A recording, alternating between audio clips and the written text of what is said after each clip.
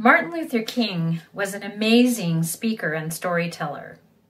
He had one particular story that he would often tell. It's the story of a guy named Rip Van Winkle. Have you heard of him?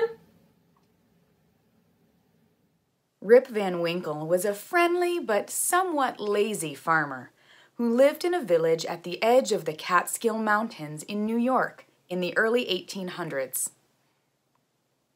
Rip would often take long walks up into the mountains to escape his wife, who was always trying to get him to do his chores. One day, his walk took him further than usual up into the mountains, and he came upon a group of strange little men playing ninepins. Ninepins was a game like bowling.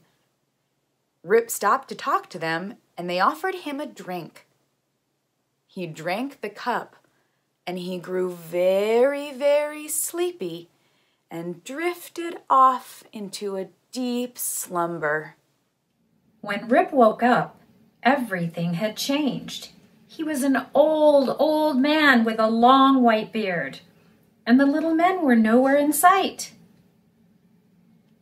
Rip returned down the mountain to the town to find that everything there had changed too. His house had crumbled into ruin.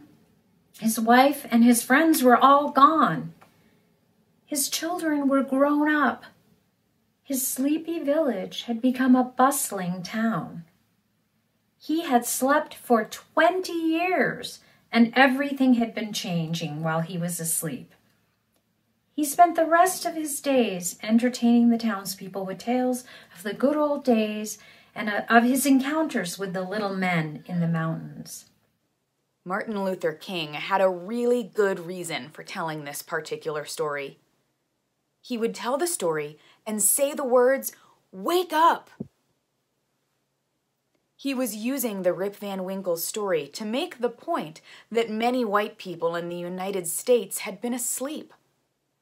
Most white people assumed that because slavery had ended, everything had been fixed, and that things were now fair and equal for Black people.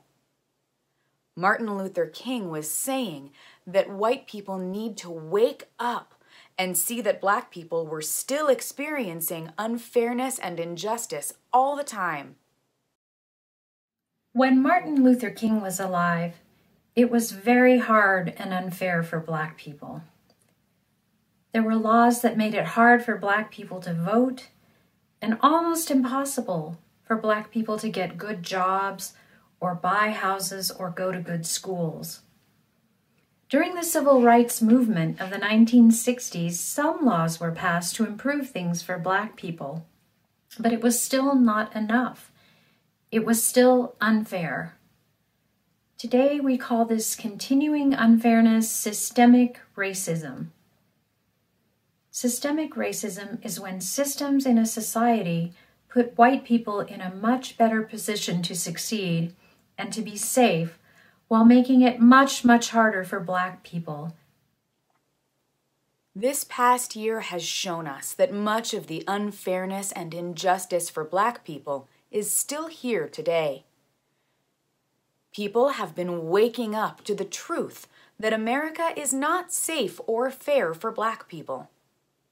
Have you ever woken up to notice something unfair that you didn't see before? This waking up can be hard and even painful. This waking up is the feeling of your heart breaking. And the only question is, will your heart break open